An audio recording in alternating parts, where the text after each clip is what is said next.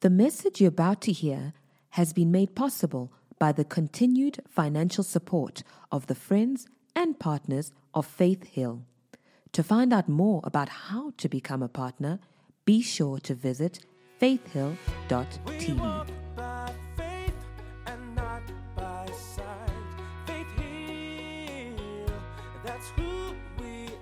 Don't you hold your Bible, lift it up real high and shout, "This is my Bible.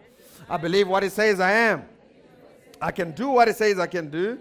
I am a believer, not a doubter, a doer, not just a hearer." Today, I'll learn from God's word, and my life will never be the same again, because faith comes by hearing, and hearing by the word of God. So we're still talking about the series. We've titled it Home Improvements, and the subtitle is Grace for Godly Families. Amen. And so the first two installments, we said we're going to be focusing on a godly marriage and what that looks like. Okay.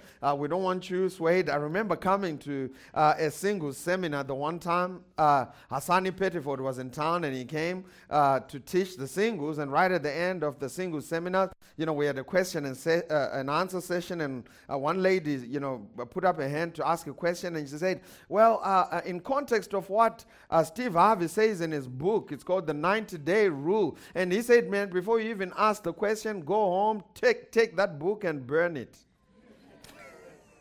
He said you shouldn't be taking marriage advice from someone who is not living a godly life, and they're not doing it according to God. Amen? And I think it's profound for us to realize that the institute of marriage was originated by God. God is the creator of the institute of marriage, and if we're going to function in the institute of marriage successfully, we have to do it according to God's design. Amen. And when we read last week, Genesis chapter number 2, from verse 24 to 25, we talked about what we called the 4 laws of a successful marriage. Now, some of you may be here and thinking, Pastor T, I'm still way far off from marriage. I'm not even thinking about being married. And, rightly so. You may be young and you're pursuing your education and your career and things of that nature. But here's the deal, is that you can learn today for what you're going to apply then. Amen. So don't discount everything that we're going to be talking about. You may as well take some of it and prepare yourself for when you get married. Amen. And some of you may be saying, well, I tried marriage, it didn't work, and so I'm divorced. Well, that doesn't matter. God is a God of restoration. He can restore you. In fact, when he restores, the Bible says he restores sevenfold. Amen. And so God can restore you back into the place of marriage. So what we're doing is to just equip you so that your next marriage becomes your last one. Amen. I said amen. And for those of you who are not even planning to get married, you can use what we're going to be sharing to give advice to someone else who might need it. Amen. So essentially everyone in here can listen and take something and use it somewhere, somehow. So Genesis chapter number 2 from verse 24 has what we like to call the laws. Someone say laws. The laws of a successful marriage. Amen. And so we call them the laws, not from a legalistic perspective. We're not talking about that kind of law. When we use this word law, we're using it as to describe a guiding principle of a thing. For example, the law of gravity says whatsoever comes up must come down. Or in other words, practically, if I let this pen go, everyone in here can tell me with certainty what's going to happen to it. It's going down. You know why? Because we are dealing with the law. You could be in Bujumbura, in Guatemala, wherever you are, where the law is still in operation. If you let the pen go, it's going to go down. You could be a man, a woman, wherever you are, whoever you are, the law is in operation. So it is with the laws of marriage. When you cooperate with the laws of marriage, it doesn't matter who you are. It doesn't matter where you come from. When you start cooperating with these laws, you are going to have a successful marriage. I mean, think about it. In the natural, the people in Hollywood should have all the successful marriages because, I mean, they tell us that it's all based on chemistry. They don't know that it's based on laws. So they tell us it's all based on chemistry, and all the stories they share with us is that this thing is based on chemistry. And Hollywood is some of the most good-looking people, according to the world standard in the world. I mean, those people, some of them are way too good-looking that when they hug, it should explode. Chemistry, right?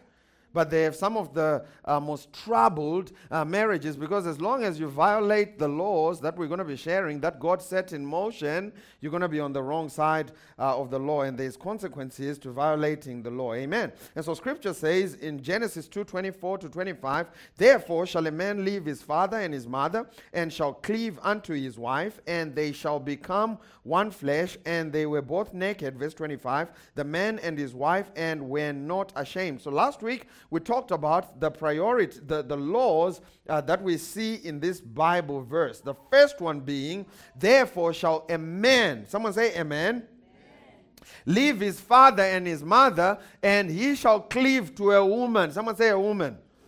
So the first no-brainer is that marriage is between a man and a woman. Hallelujah.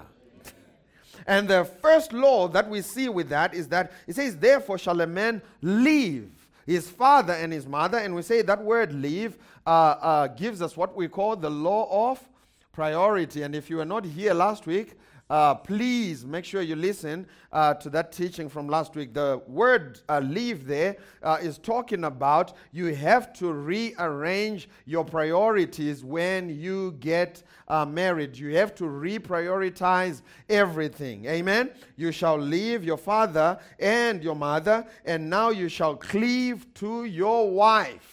So what that means is your wife becomes your number one priority. Your husband becomes your number one priority in the earth. And we say the priority list should look something like this. God right at the top, right?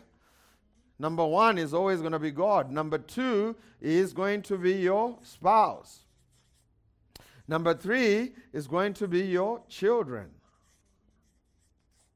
Number four, your job. Number five, your in-laws and outlaws. No, don't. So this is what it looks like. And number six, as it goes on, your hobbies and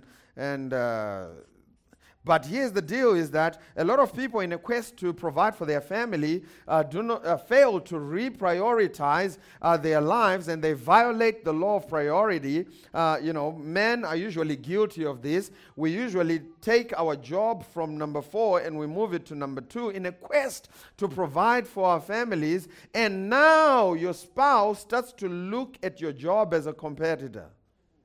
She starts to look at your job as something that's taking attention that rightly belongs to her, and that violates the law of priority, and it can cause problems in the marriage. We say it sometimes, people get married. When they start to have children, their priority shifts from each other and to children. And now we have people who've been married 20, 30 years but can't talk to each other, husband and wife.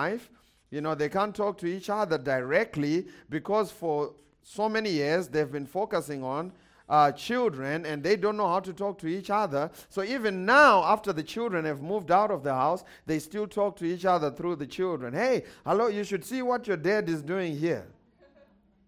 Because they failed to reprioritize things. Amen. So the first law that we talked about last week is the law of priority. And then the Bible says, therefore shall a man leave his father and his mother, and shall cleave to his wife, and they shall become one flesh. The second law we talked about is the law of pursuit.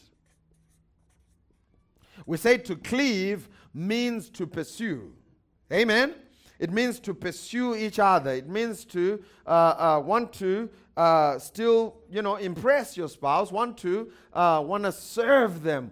We gave an example last week of when they came, looking at your store, the store of your life, and who you were, and they were checking you out before you got married, while you were still dating. I mean, you were running around making sure that when they come, your life looks good. I mean, you put a real nice representative right in front to say, this is who I am. I mean, you put the nice things in the store, and when they would come and ask for things, I mean, you'd run around and make sure that they get those things. And now that you got married, you got the girl, some of you have let the ball down. You've dropped the ball. You're supposed to even take it to the next level. Marriage is supposed to get better every single year when you do it right. The things of God always move from one level of glory to another. Amen? He says the latter glory shall be greater than the former glory. Things are supposed to get better with God. So is your marriage. It's supposed to get better when you do it right. So the law of pursuit says you are supposed to serve each other. Marriage is brutal for selfish people. Marriage is a brutal environment if you're selfish. If all you're thinking about is me, my name is Jimmy, I'll take all you give me. Give me more. If marriage is all about you, man, it's brutal for selfish people. Marriage is for people who know how to sacrifice. Marriage is for people who know how to serve each other. I told you, and I'm going to say it again, marriage is not a give and take relationship. Marriage is a give and give relationship. Amen? And so the best way to pursue your spouse is spelled S-E-R-V-E, is to serve them, and you serve them by serving what we call emotional needs.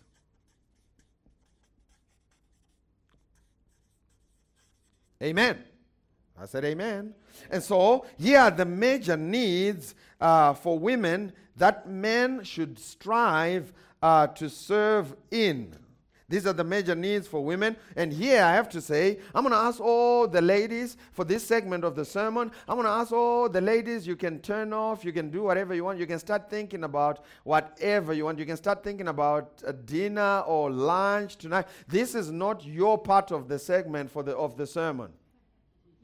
I told you last week, and some of you violated the rule that I told you last week. I said, you must listen for your part. Some of you were listening for your husband's part, and you made the mistake of saying this when you got into the car. Did you hear what the pastor said? What you are supposed to do. Amen? This is not your part. This is his part. Can I get an amen? So ladies, kick back, relax. I'm talking to the fellas in this segment of the sermon. So the number one need, emotional need. Notice I didn't say emotional want. I said an emotional need. Needs are things like water, oxygen, Wi-Fi. Things you can't do without. Amen?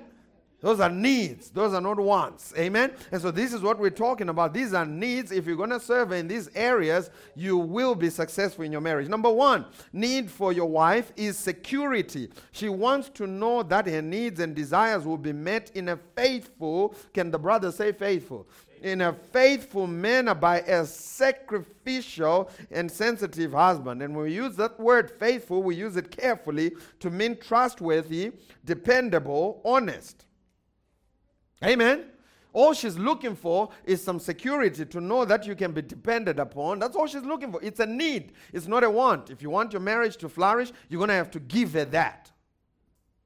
She wants to know that you're dependable. She wants to know that you're trustworthy and honest. What that means is you may have to bend backwards over communicating, over doing certain things to just make sure that she's secure. And I gave an example in the first service of me, usually when I go and buy clothes, I have to call my wife. Listen, it's my money. I've earned it. It's in my account, my card.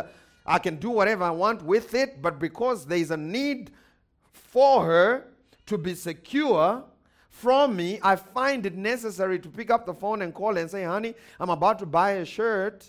It usually costs about 2,300 rand, but it's on sale right now for 75 rand. and I can't walk away. And she says, okay, go for it.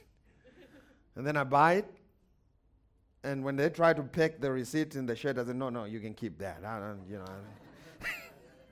I don't need the receipt. Amen? What am I doing? I'm trying to establish security. I'm trying to meet her need for security. Number 2, open and honest communication. It's a need. It's not a want. She wants to have unhindered access to your thoughts, your feelings, through a loving, patient, and regular communication from you. Open, someone say open, and honest communication. Number 3, she's looking for soft, non-sexual affection. She wants to feel valued and cared for as a whole, not just for sex. And all the brothers said amen. See, all the cells and all the tissues in your bones are rejecting that. Because you don't know how to hold hands without a destination. Okay, we're going to move on, right? We're going to move on very fast. Number 4, leadership. She's looking for leadership. Amen.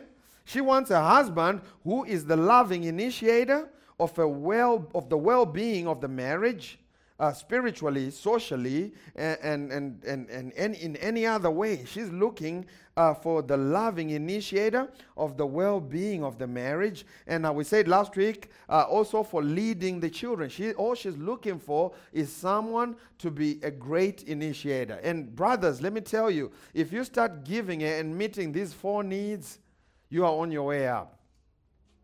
And if you ignore these 4 needs, you do so at your own peril. Hallelujah. So women are interesting in the sense that whatever you give to them, they usually give it back to you a little bigger and better. So if you give a seed, she'll usually conceive it for 9 months and she'll give you a baby. Now, if you give a disrespect, she'll also conceive it. And after 9 months, you get a little nice, little bigger, little multiplied and, amen?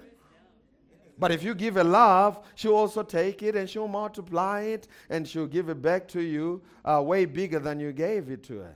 Amen?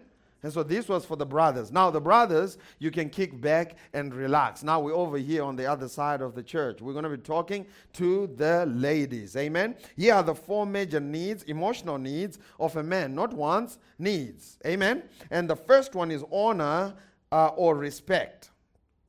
Men would rather be respected than loved. So, what this means is being talked to and treated with dignity as though he is believed in and valued. Ladies, you are to be your husband's number 1 cheerleader. Amen? He's looking for a cheerleader. And ladies, you are to be your number. Don't be the one that's always criticizing. Oh no, that business idea, it's not going to work. It's not going to work. You've never done anything successfully. That's why you failed woodwork. No, you're supposed to be your number 1 cheerleader. We're talking to the ladies, right? Let's go quickly to 1 Peter chapter number 3, from verse 1 to 6. For those of you who say, but I'm married to a husband who does not know the Lord yet.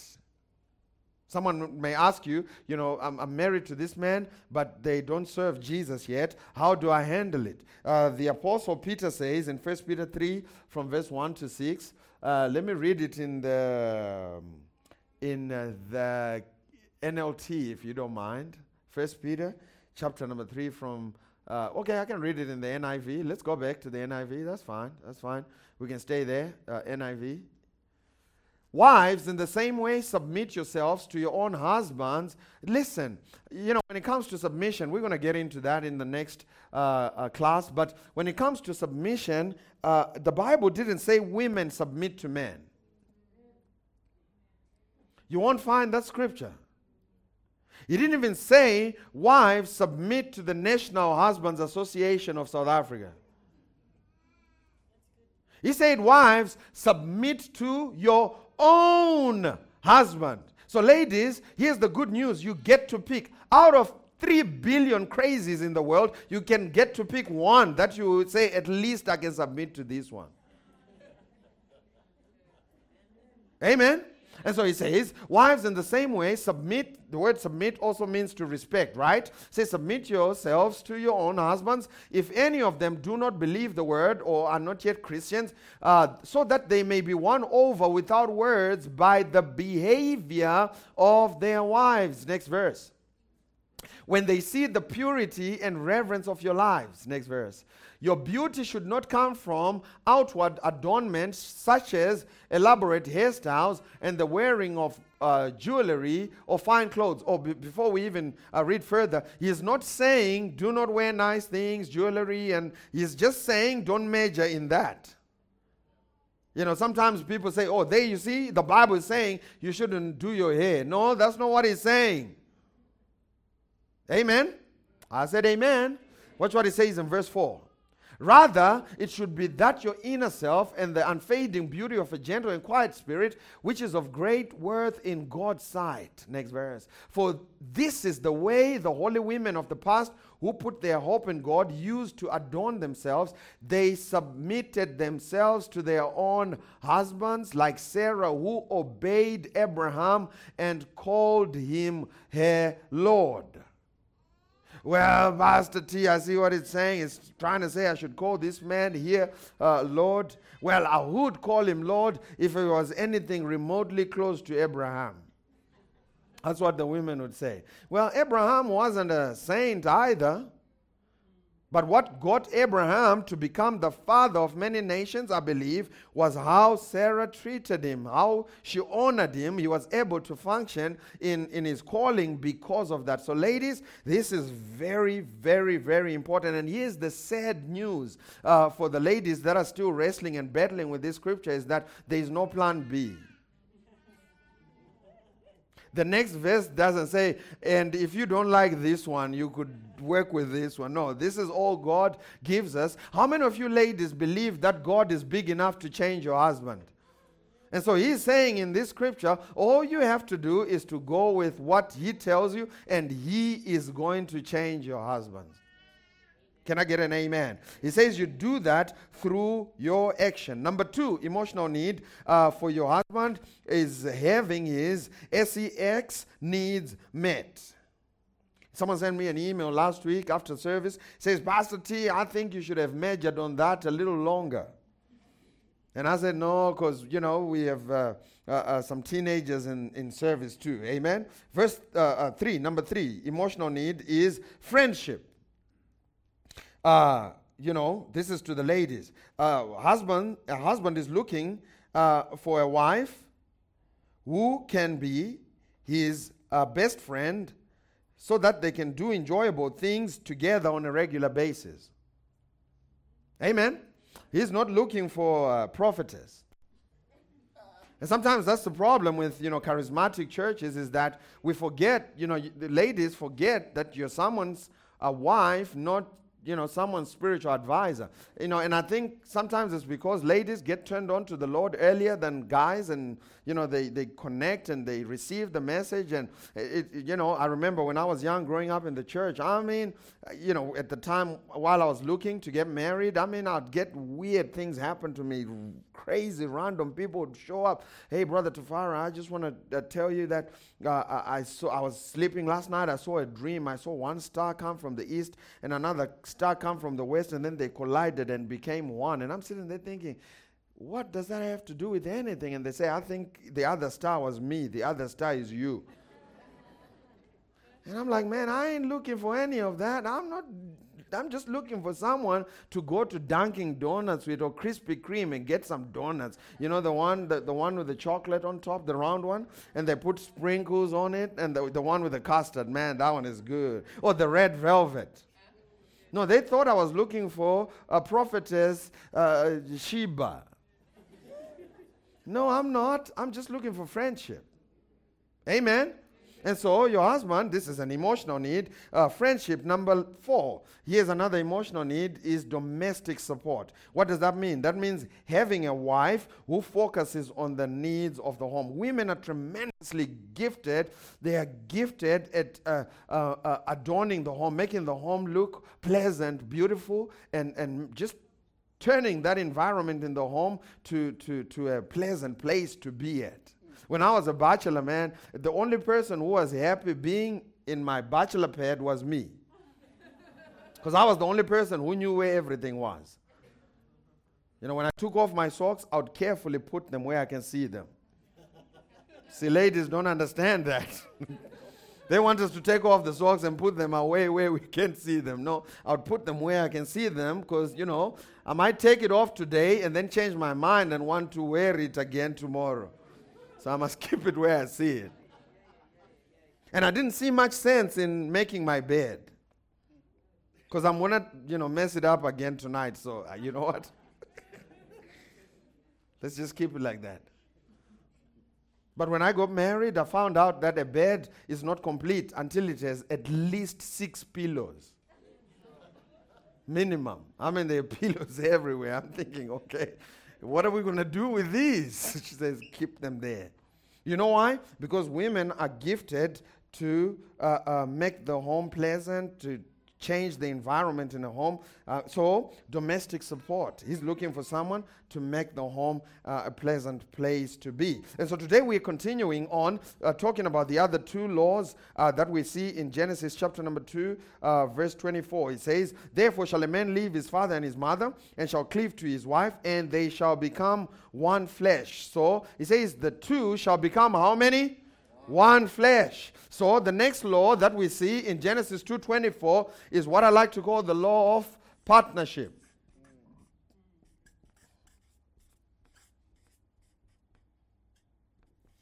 Partnership, amen, is the law of partnership. Marriage is the only place in the world where 1 + 1 = 1. God says he takes 2 different individuals and he joins them together.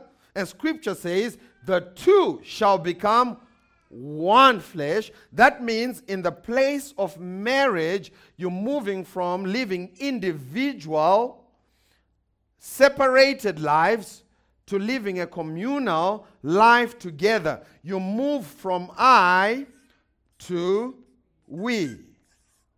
So you can't just show up with your plans for someone else's life. You can't just show up with your plans for the vacation, for example. It now has to move from I to we. Amen?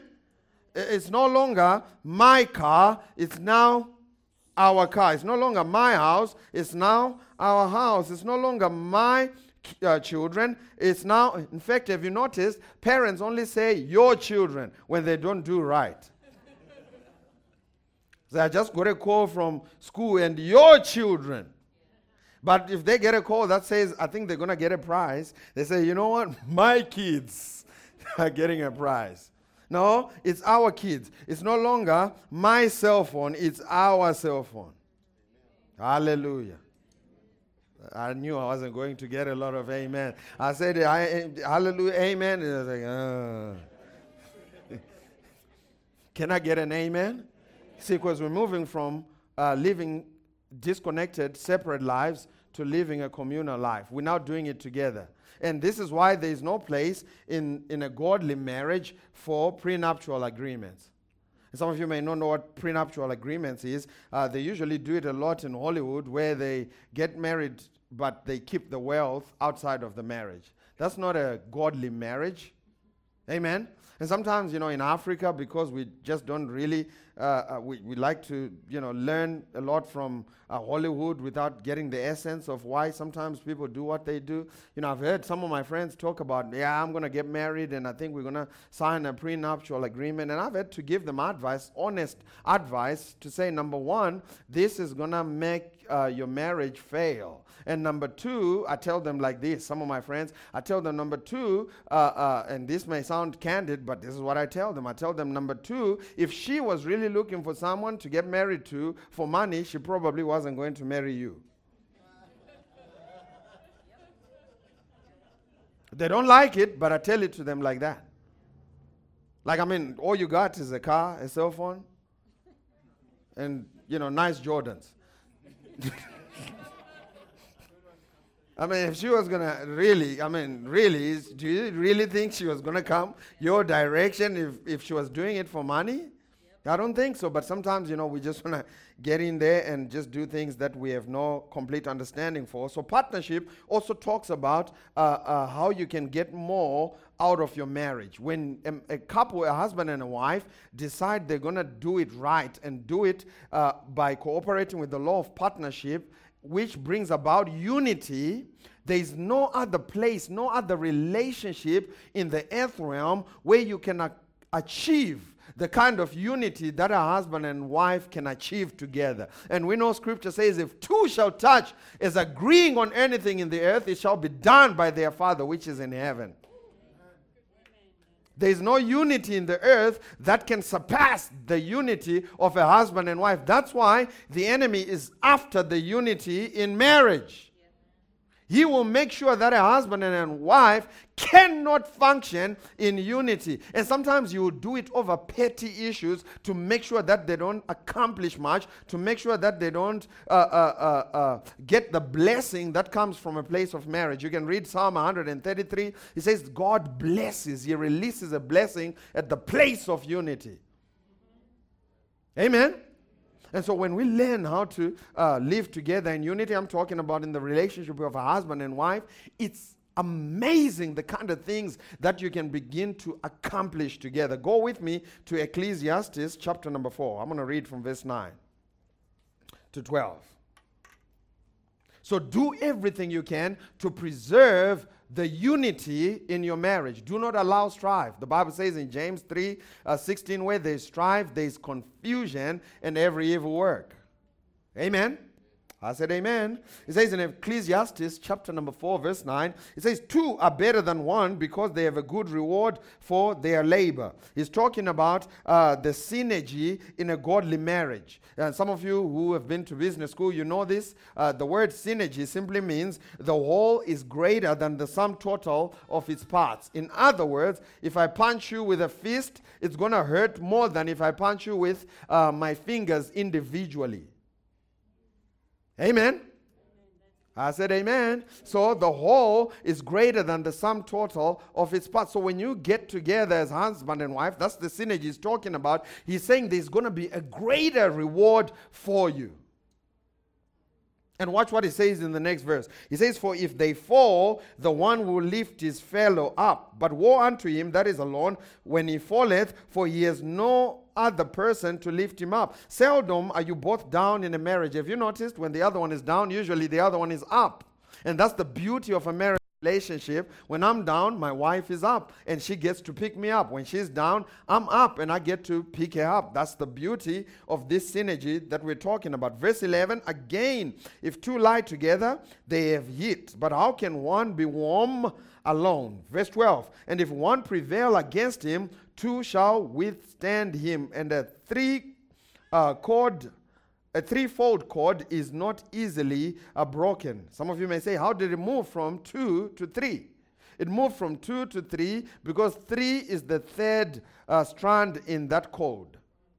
So when you get married, the two of you, and you invite God in your marriage, which is what you should do, you become a threefold cord.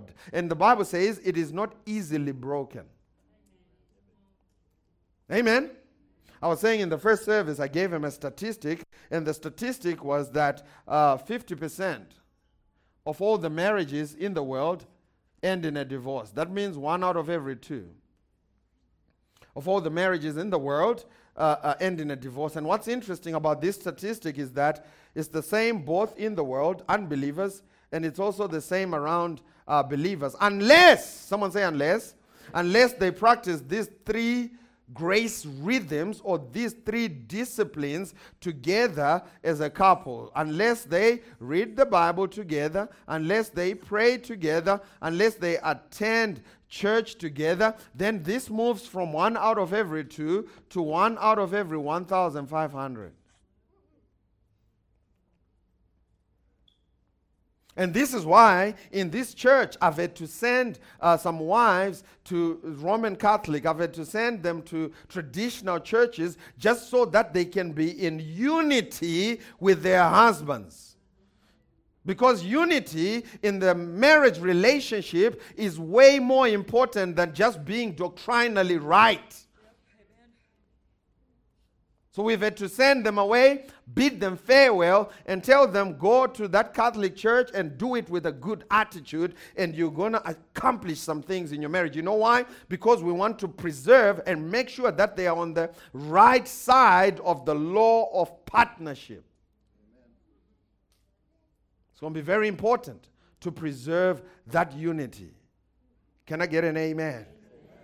And the last and final law is what I like to call the law of purity. Where do we see that? It says in verse 25, and both husband and wife were naked. The man and his wife were not ashamed. It says they were naked and they were not ashamed. What we see in that is that they were completely open to each other, physically, mentally, emotionally, and spiritually. They were both naked and they were not ashamed. In other words, they were not afraid to open up their heart to each other. Amen? Their complete heart was open to each other. You could look into each other's heart, and they just they had an open relationship, and they were not ashamed. Man, when you're dealing with conflicts, you have to bring in the law of purity. Number 4, the law of purity. You have to be willing to be open. You have to be willing to open your heart. You have to be willing to share your hurts. You have to be willing to share your concerns. You have to be willing to just come to the fold and resolve any conflicts that there may be in the marriage relationship, and do it with a pure heart. Someone say pure heart. Do it with a pure heart. Don't do it from a manipulative standpoint. Manipulation can be a problem in marriages, particularly in conflict resolution. Amen? Don't try to manipulate each other. Don't invite the spirit of manipulation. Don't play chess with that relationship. Say, okay, he's going to do this. Now I'm going to do this. Then I'm going to take him over there to that ignorantia. No, ignorotherapy. Ignorotherapy is where they don't talk to you. They just leave you alone for about 2 days. Yeah, you must figure it out. That I'm not talking to you. That's not going to help you or your relationship. Amen? You can violate the law of purity. Is this helping you? So you need to honor the law of purity. And those of you who have gone through hurts before, you have gone through a divorce before, and you are hurt and you are beaten, there are sections of your heart that you're not willing to open up to anyone that's going to come talk to you or want to get married to you. Man, you're going to have to pray that the Holy Spirit takes care of that. You're going to have to pray that the Holy Spirit just heals your heart completely, so that when you get married, you're able to function in the law of purity. Amen? And when it comes to conflict resolution, there are 2 kinds of people that we see in every marriage relationship. They are what we like to call peacekeepers.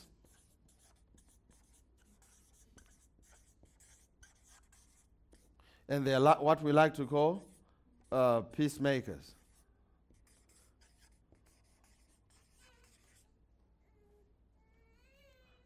And one of you, or in fact all of you, are one of the 2. There are those we like to call peacekeepers. Now, peacekeepers will keep the peace in the home at any cost. If they have to sweep everything under the rug, and they can sweep all the issues under the rug until there is a mountain of issues. When you walk into the house, you almost have to, walk around it, but they will just not talk about it. They will not address it. They will just hope that one day, by a miraculous encounter, those issues are just going to dissolve themselves. They may even trip over that little mountain in their house, but they will keep sweeping more things under the rug. And then there are those who we call peacemakers. Now, peacemakers will go to war to get peace. They will say no one is eating pap in this house until this issue is resolved. No one is going to sleep. It could be 1:30 in the morning a.m. and they are up and they're ready to go at it. And both extremes are wrong. In fact, by show of hands, which of you say, I think I'm the peacekeeper in the relationship? Let me see. Just let me see. I know I'm a peacekeeper. I'm like, man, okay, leave me alone. And those of you who say, man, I think I'm a peacemaker. Let's see. Oh, man, we have way too many peacemakers in here. They're like, man. And so here's the deal, is that you don't have to be one or the other, because both extremes are deadly. But what you have to do is to find a middle ground. The peacemaker needs to have some of what the peacekeeper has and say, you know what? I don't think we are reaching a compromise, and it's already 9:30 p.m. You know what? Let's let the issue go to rest, and tomorrow after breakfast, we'll pick it up. That's what the peacemaker should do. And then the peacekeeper should say, you know what, I don't like to ruffle feathers. I don't like to get into confrontation, but you know what? I'm actually going to bring it up. I'm actually going to do something that's out of character and actually tell them that, you know what, this issue concerns me, and, I'm going to get out of my comfort zone so that I can bring the issue to the fold. You know why? Because ultimately, the first step to resolving an issue in a marriage relationship is confrontation. You're going to have to confront, not each other, confront the issue. Yep. Amen? You have to bring it up if you're going to talk about it in any meaningful way. So how do you do that? How do you resolve conflict? According to the Bible, you have to listen to each other and believe each other. And you also have to listen to understand, not to answer. How many of you know that there is a difference between listening to understand and listening to give an answer? Yeah. When you get into an argument, don't listen to give an answer. Listen to understand, and it's going to take a little bit of empathy. Sit down and listen. Yeah. Listen twice than you're talking, because you have 2 ears and 1 mouth. Amen? I said amen. The Bible tells us that in a multitude of words, there's going to be sin. You're going to say something that you didn't mean. So don't be so keen to say your piece. You must listen. And listening, gentlemen, means you listen even with your expressions. It means you listen with your body. You listen with your eyes. You listen with your ears, and you listen with your body. When she says you're not listening, she's not talking about you're not hearing me. She's saying you're not, looking like you're listening. Amen? And that means everything when it comes to communication. Number 3, in conflict management with purity, you're going to have to forgive and forget. In other words, you forgive and you let it go. Did that help you? Why don't you stand on your feet? Thank you, Jesus. Father, in the name of Jesus, we thank you. Lord, we just pray for every marriage relationship under the sound of my voice. Lord, we just call them blessed. Lord, we pray right now that you may release life into their marriage. Father, we just thank you that every marriage relationship under the sound of my voice has been called by God, ordained by God. And Father, we just thank you that these marriage relationships are going to be a beacon, a light in our community of what godly marriages look like. We know that there is an onslaught against marriages in the world.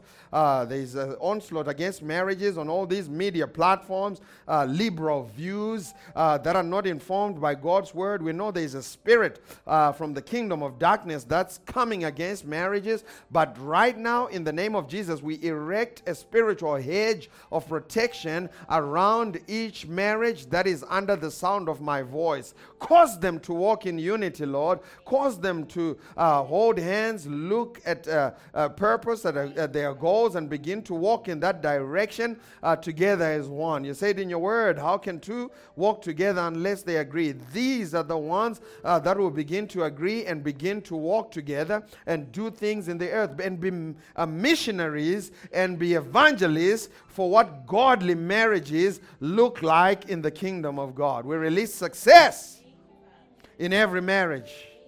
Father, I thank you for those that went through a divorce, those that may have lost their spouses. Father, I pray right now for a sevenfold restoration in the name of Jesus.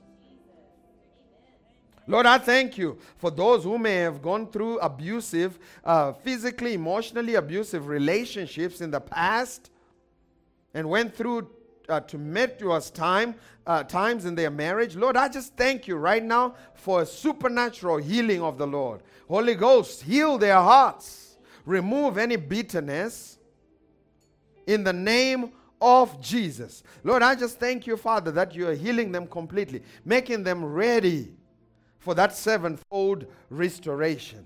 And we pray, Lord, for every single person that's under the sound of my voice. Lord, we just thank you, Father, that you are moving them in the direction of their God-ordained spouse. Father, we just thank you that they're not going to miss that connection, that destiny.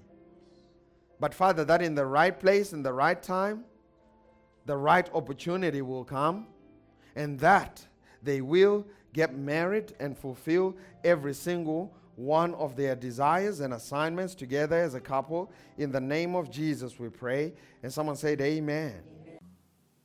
We hope this message has been a blessing to you. Thank you for listening. To find out more about how you can become a partner, visit faithhill.tv today.